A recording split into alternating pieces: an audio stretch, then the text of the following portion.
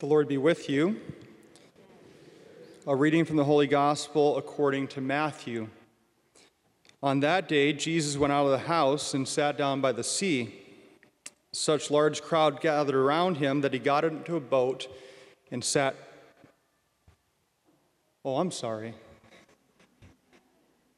We just did that. We just heard Deacon Michael proclaim the gospel from the 13th chapter of Matthew. I just heard Deacon Michael proclaim the gospel from the 13th chapter of Matthew. But did I listen? I heard him. But did I listen? You've heard the saying before, right? Oh, yes, dear. I hear ya. I'm just not listening. Isn't it funny that in our English language we use different connotations for the word hearing and listening? That so oftentimes when we hear something, it's in many ways just a mechanism of the body. That I hear sound waves coming into my brain, through my ear, past the eardrum, through the ear canal, and my brain processes the waves. It's a physical thing the human body does, isn't it? I hear. But then what's listening, everyone? What does it mean to listen? When we listen, we're not just listening with our ears, of course, but we're also listening with what? With the heart, with the soul. Why would I make that distinction? We get so used to hearing the Word of God here at Mass, don't we? A first reading, a psalm, a second reading, a gospel. And so often we just do what I just said, at least I do. I just hear it with my ears, and I fail to listen with my heart. Now, why is it important to not just hear, but also to listen? You know, the Word of God, Scripture says, of itself, is living. It's effective, which means it's alive, which means it's meant to change us. We just heard in our first reading from the prophet Isaiah that the Word of God is meant to bear fruit, just as rain and snow fall on the earth and do not just do nothing, but it bears fruit so that soil may become rich and produce fruit. The Word of God is meant to do the same thing in my life and yours, that it's living and effective and it's meant to bear fruit. Now let me take it one step further, okay? This act of listening, which we do with our heart, there's two things going on.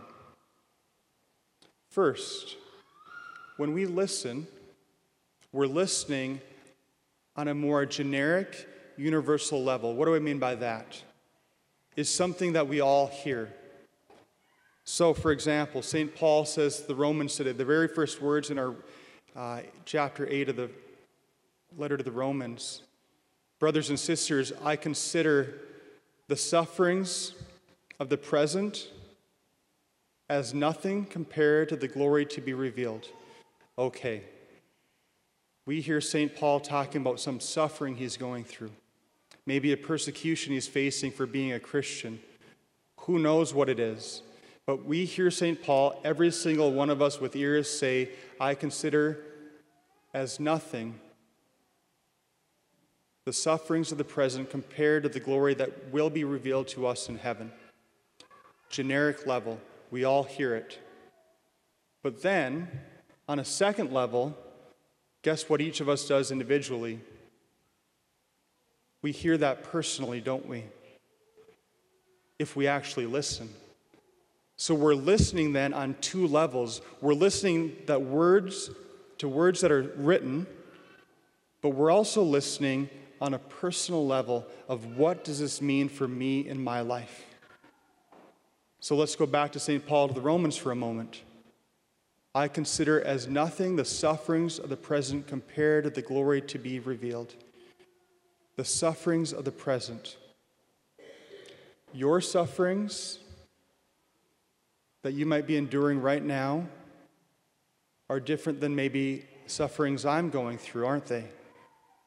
That every single person suffers in a different way. But then we're promised by the Word of God that there is nothing compared to the glory that will be revealed to us in heaven.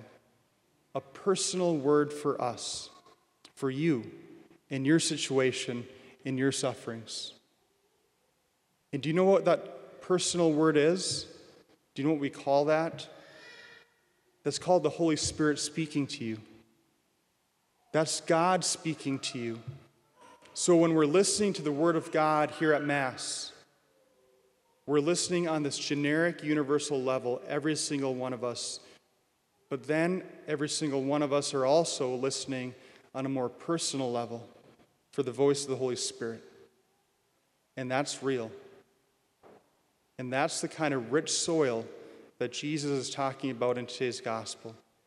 He says, provide rich soil so that I may grow within you. May we be men and women. May we be people of faith who are providing rich soil for God's word to blossom and to thrive in our lives. May we not just be hearers of God's word, everyone, but may we be active and eager listeners.